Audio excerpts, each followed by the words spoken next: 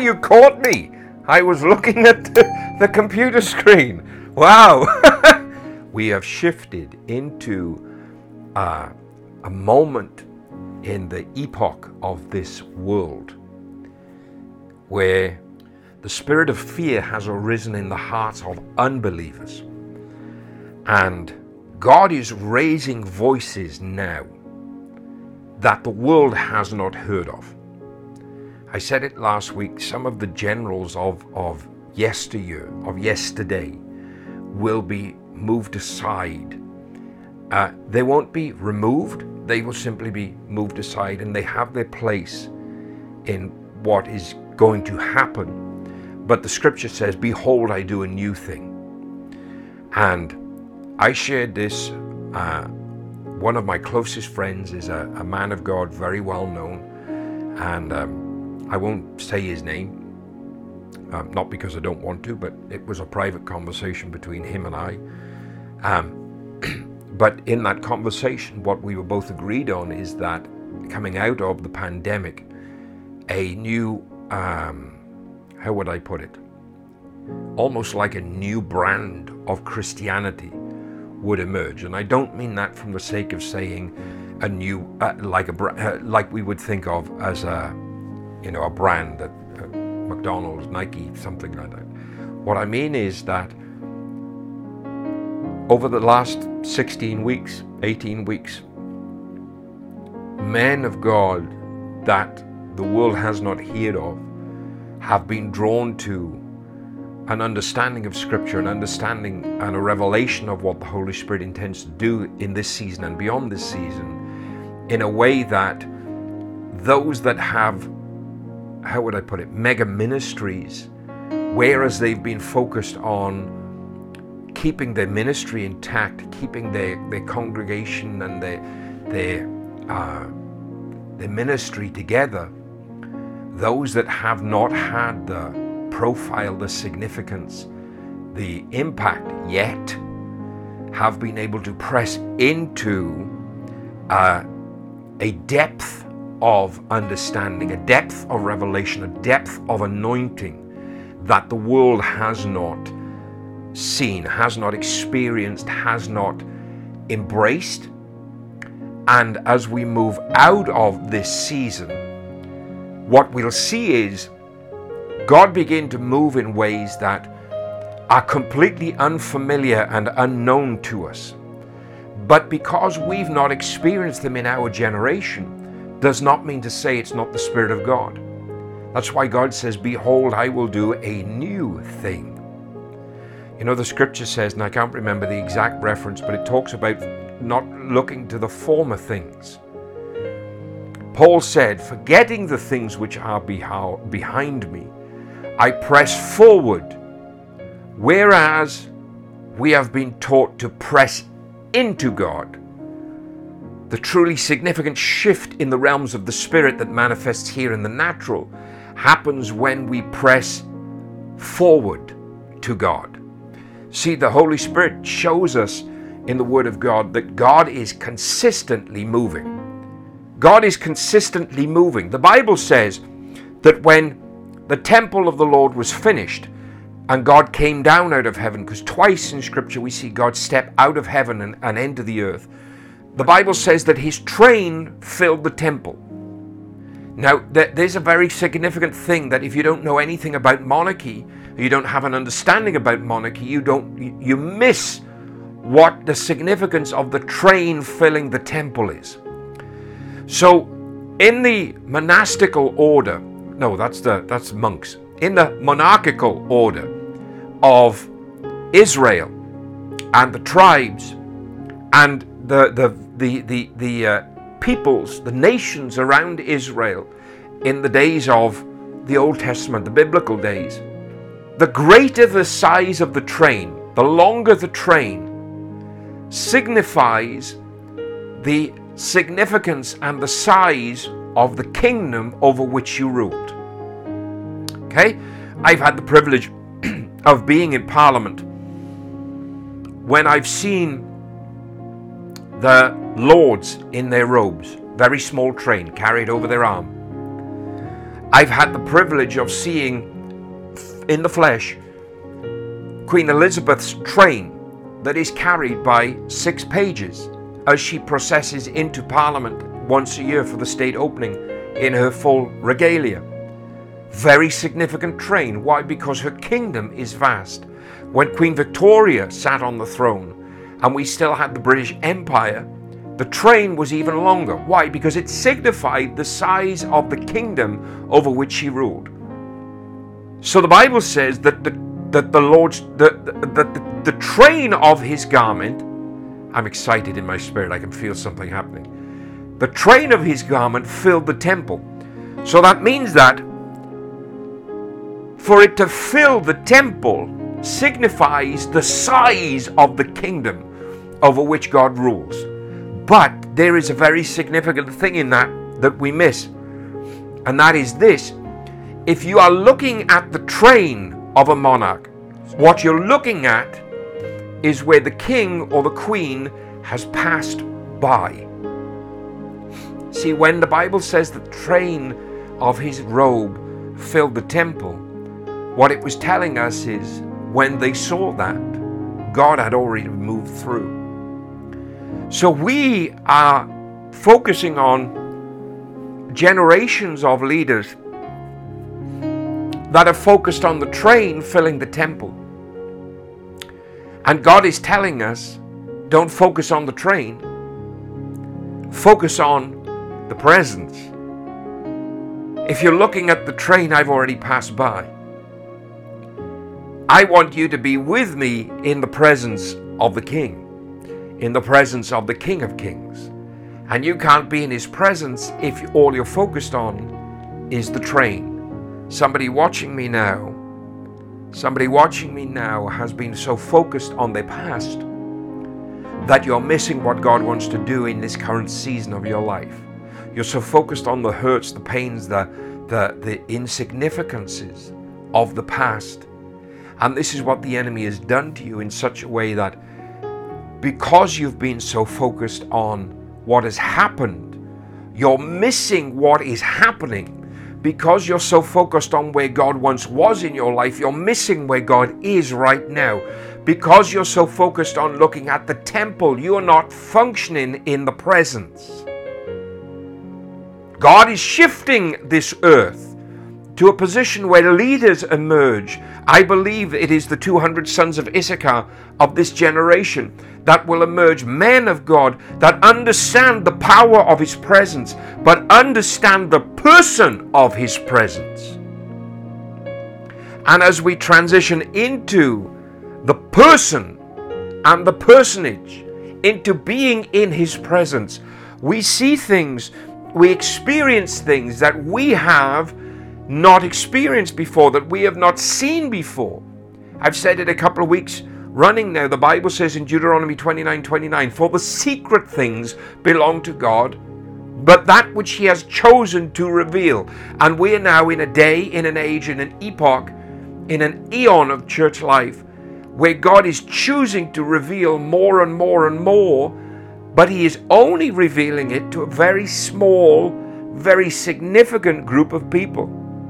And we must attune our ear to what the Spirit is saying in this hour, because God will only speak through a handful of prophets.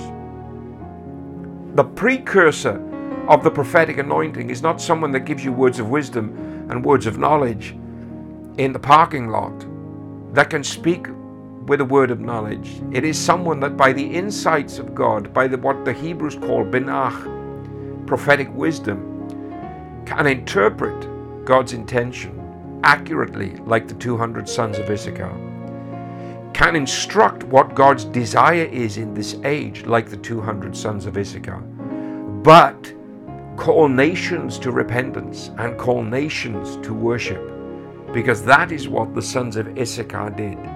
They called the people of God back to God to worship on the holy mountain. And we must attune our ear very, very succinctly to those who God is actually speaking through. And the problem with being in such a position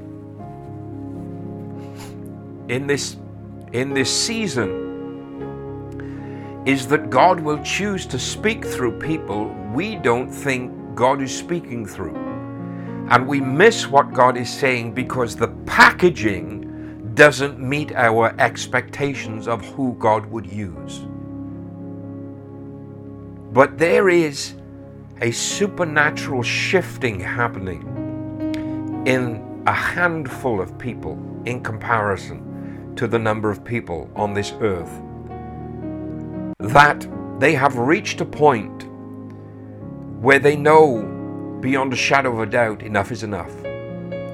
That we're not going to be beaten down anymore, that we're not going to be browbeaten anymore, that we are going to stand up and proclaim a truth that is not popular, not entertaining, not a truth that solely makes you feel good, but a truth that is truth. Some of you have heard me say before, to me and my understanding, there are two kinds of truth. There is relative truth, as in that is a truth, but it's relative only to the individual. And then there's true truth, and God is true truth. His truth is absolutely true, whether you believe it or not, whether you think it's relevant or not. He is still true truth. And in this day and in this hour, we are seeing preachers coming forward that are daring to preach true truth, that is unpoliticized, that is unencumbered by agenda, that is unhindered by ego. Men and women of God that, as Paul said, will make themselves of no reputation, but will simply disappear into the insignificance of allowing the Holy Spirit to speak through them, which is what makes them significant in the kingdom. There's a great danger in having ideas. And what I've experienced in the last 16 weeks is church and church leaders that have incredible ideas, but that's all they are, they're ideas. And I've heard idea after idea after idea after idea. I had a conversation with somebody just yesterday talking about the fact that leaders have so many ideas. There's a truly significant danger in the process of ideas, and that is, we see it in politics. People come up with so many ideas, no action ever happens. Nothing ever happens, just idea after idea after idea. And we as a church, we as leaders in the church, we as believers in the church have got to get to this point where even if we haven't got an idea, what we do in action speaks far more than the brilliant ideas that we keep having. I've told so many people so many times, the wealthiest place in any city, in fact I said it last week, the wealthiest place in any city is the cemetery. And the reason I say it's the cemetery is because there is so much unrealized potential, unutilized ideas laying in the ground. And we have got to remind ourselves. You know, James, the brother of Jesus, wrote in his epistle, "For as the body without the spirit is dead, so faith without works is dead faith." And we cannot come out of what we're going through as we're all starting to come out. Some countries I know are going back into it because of a second wave and third waves and all this kind of stuff. But we can't come out of what we're going through and what we've just experienced, and all we've got is ideas. We've got to come out firing on all cylinders. We've got to be like a V12 engine. Forget the straight 4s and the straight 6s. Forget the V8s. We have got to come out like a V12, roaring, full of power, firing on all cylinders, because actions speak louder than words. God is not looking for a church that is idealistic and idea-based. God is looking for a church that is a church in action. believers that actually are involved in winning the lost. I have had so many leaders in this season that have spoken to me, that have talked to me, told me I'm planning this and planning that. And do you know how many times I have said to my brothers and my sisters, stop planning, start doing. I am 100% convinced if it had been up to Jesus to plan the cross, he'd still be planning it, because nobody wants to go through that. But having realized there was no way around this, he got on with the business of redemption. Having realized there is no other way to save the world than to preach the living Jesus Christ, to preach the gospel, why are we still planning our ways of doing it? Why are we still planning our missions programs? Why are we still planning our revivals? Get on and do it. Quit talking, start doing. Quit planning, start acting. One of two things will happen. That is, you'll either make a mistake and you'll learn, or when you step out and do something, God will actually back you up. But we're waiting for everything to be lined up perfectly before we will step out and do what needs to be done.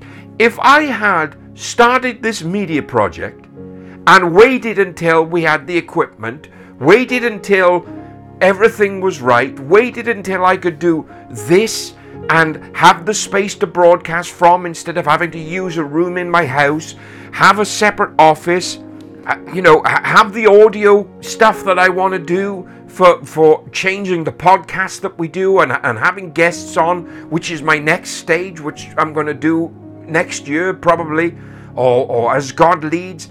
If I'd have waited for all of that, guess what? I would still be waiting. But I knew I had a loaned computer. I had a camera that worked. So I just got on and did it. Let me tell you this. I was sitting in my house one day. I was working at the dining table. I had not live streamed in over a year and a half. I had no desire to. I did not want to do it. I was just coming out of a very, very difficult period of my life, most of which was self-inflicted.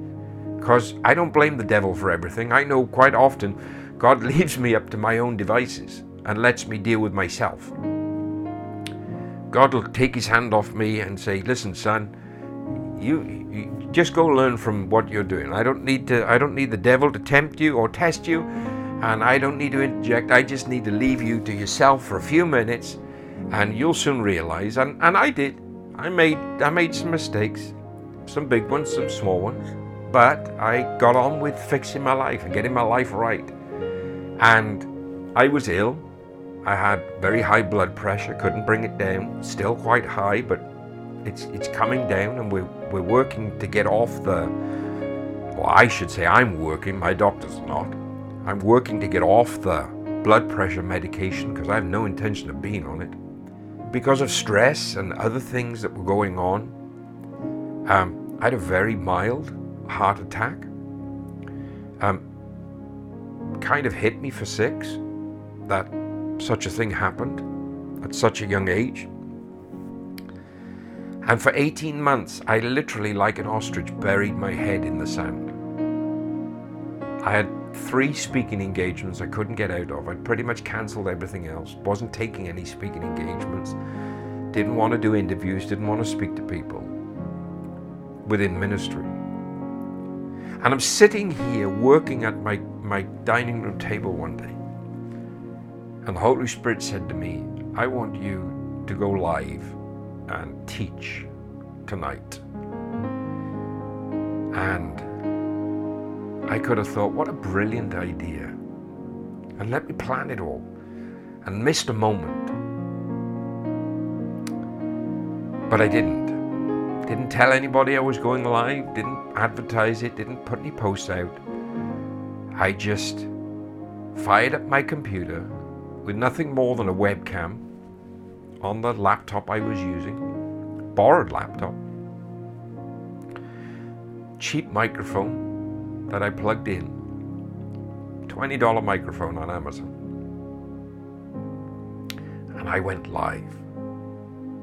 I had no idea that within the space of 2 or 3 weeks, the whole country, pretty much the whole world, was going to be locked down. But I bit the bullet and I did what God asked me to do. But none of that would have happened if I were still planning. None of that would have happened if I had set out a strategy for how to do it, because I would have worked out the end goal, worked out how to get there, taken goodness knows how long to get there. I would still be planning what God is now doing. So I want to say this: just get involved in action. Quit the planning, quit the strategizing. I know some things need a plan, I know some things need a strategy, but preaching the gospel doesn't.